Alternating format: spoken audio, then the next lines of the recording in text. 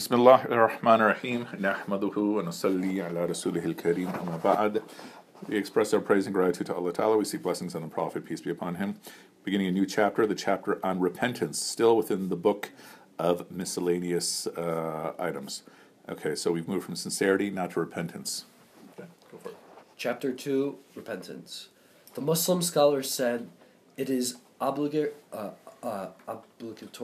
to feel repentance for every sin, in case the sin is committed by the slave relates to Allah only, without involving anyone else. There are 3 conditions to be fulfilled for its acceptance. 1. He should refrain from committing more sins. 2. He should feel remorseful for what he has done. 3. He should resolve not to indulge in such sins again.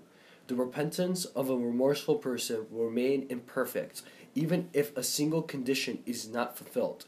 In case the sin is committed against a person, one more condition is added to these 3, namely that the repentant person should testify his acquittal by handing over back the property to the owner.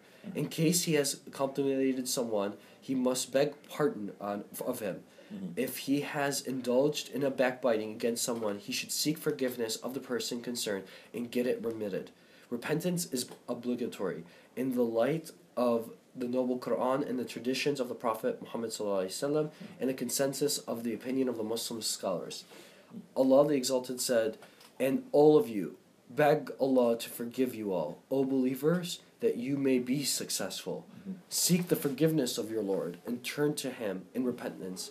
O you who believe, turn to Allah with sincere repentance." Okay, so I just noticed that a colleague of mine is about to walk in a second, but a few things here. Repentance is very, very central.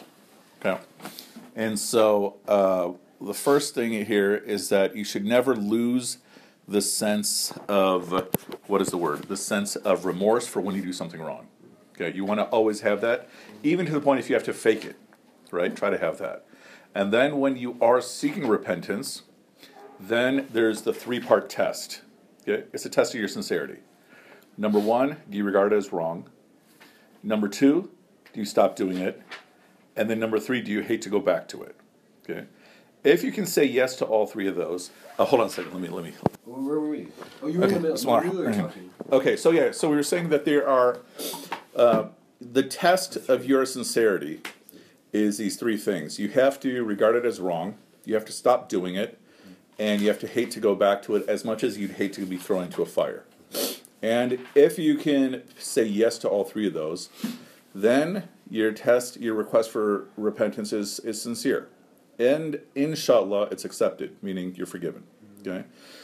Now, if you can't say yes to the first one, that you regard it as wrong, okay, that you're not convinced that it's wrong, but you're still asking for forgiveness, and you still should ask for forgiveness, then it means you need more knowledge. Okay. And then the second is, you have to stop doing it. If you can't stop doing it, because this happens sometimes, right? There's you commit a sin, you're asking for forgiveness, and then you commit it again, you're asking for forgiveness, and you should keep asking for forgiveness. But if you can't stop from doing it, or if you keep repeating it, then you need some sort of training. Okay, purification, tazkiyah, purification. Like an addiction, a bad habit. Yeah. Because you might have to go through like a 12-step program or something like that, either within religious circles or secular circles, right? And if you can't do the third one, if you can't say yes to the third one, which is you hate to go back to it, then it's a dual problem: a problem of knowledge and a problem of training. And this is what you find in the case, for example, with people who are addicted to drugs, that you're not just taking the drug, you might be in the community of drug addicts. And so a lot of times, if you're taking drugs, you're probably broken in some way, and you're in a community of people who are broken, who are all doing drugs together. And you'll find, in some cases, people who are recovering addicts will miss the community, right? And they kind of want to go back, right? And they'll also miss the joy of the drug. Even though it might be a sick joy, it's still a joy, right? And so for that, you need more knowledge, which could be the dangers of a practice, and you need purification. Okay? Now, If it's a crime or a sin you've committed against someone else, then the fourth part is that you need to get forgiven by them, which may mean that you need to fix something that you've broken. Okay. You may have broken a trust with them, right? You may have betrayed them. Now, that writing says that, if you've backbited them, you should seek forgiveness. That is not necessarily correct, because you may cause a bigger problem. So let's say, I say to you, I was saying these nasty things about you behind your back. Okay? One possibility could be you give me forgiveness. Another possibility could be that I make you angry. And now I've made the situation worse. Now you might decide to go back, say nasty things about me. So in some cases, it might actually be a better move not to seek forgiveness as much as it might be a better move to ask God, to bless you, or ask God to grant you the best and such, right? Some of those times you have to evaluate what's the most effective choice to fix a bad situation. What about for the fourth one? Yeah. If okay, so the example was you said betrayal. Okay, Yeah. so my friend betrays me. Okay, Yeah. what do you do? Because I didn't talk about this. If the person you ask forgiveness for them and they say no, because we talked about this in the past with the other hadith, that person, like the two people fighting, the murderer, okay, like they don't have to say it's okay for them. Well, not okay, but like they're allowed to say no. I don't forgive you. Yeah. It's better to forgive, Yeah. but they don't have to. So what does Right. that person do in that scenario where the person says no? I do not forgive you. So a couple possibilities.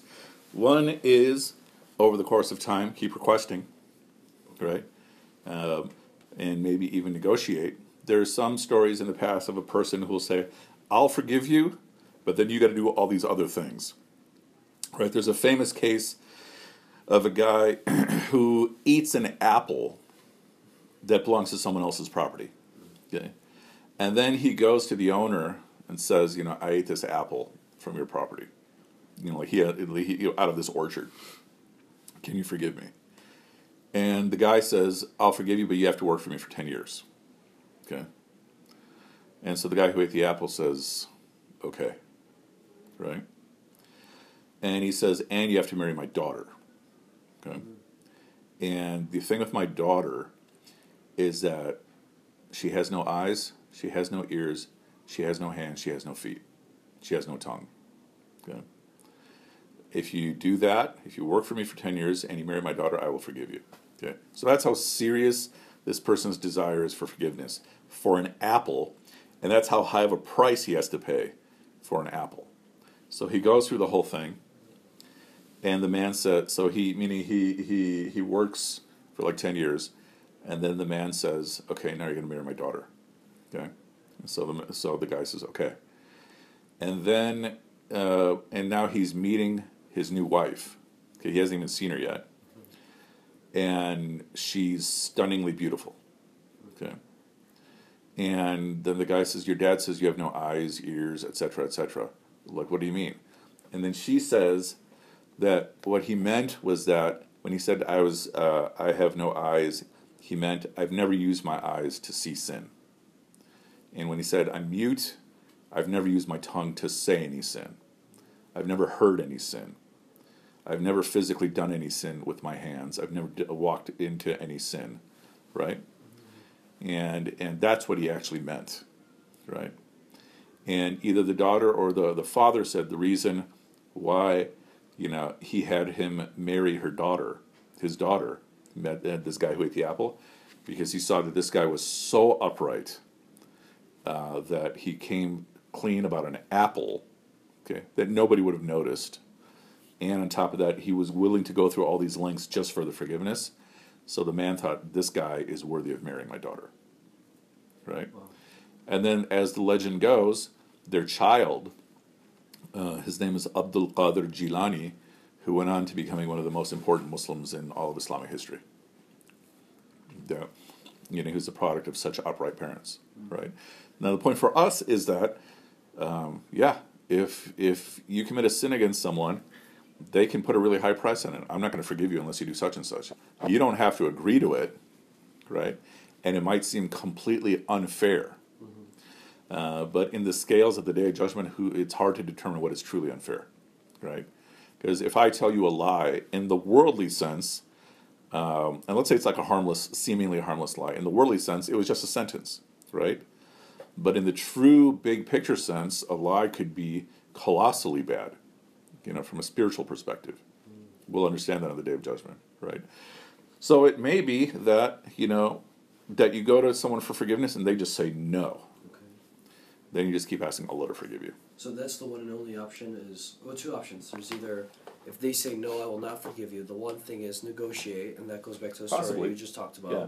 And then if they don't want to negotiate, the second one is just going back to Allah and asking for forgiveness, since that person won't forgive you. Yeah. Those are the only two options. That's basically it. Wow. Yeah. Yeah, I mean, I remember a rabbi was telling me that in their tradition, you ask 3 times, and then you fulfilled your obligation or your request. And for us, there isn't anything like that. But it's best to forgive, but you're not obliged to. Yeah.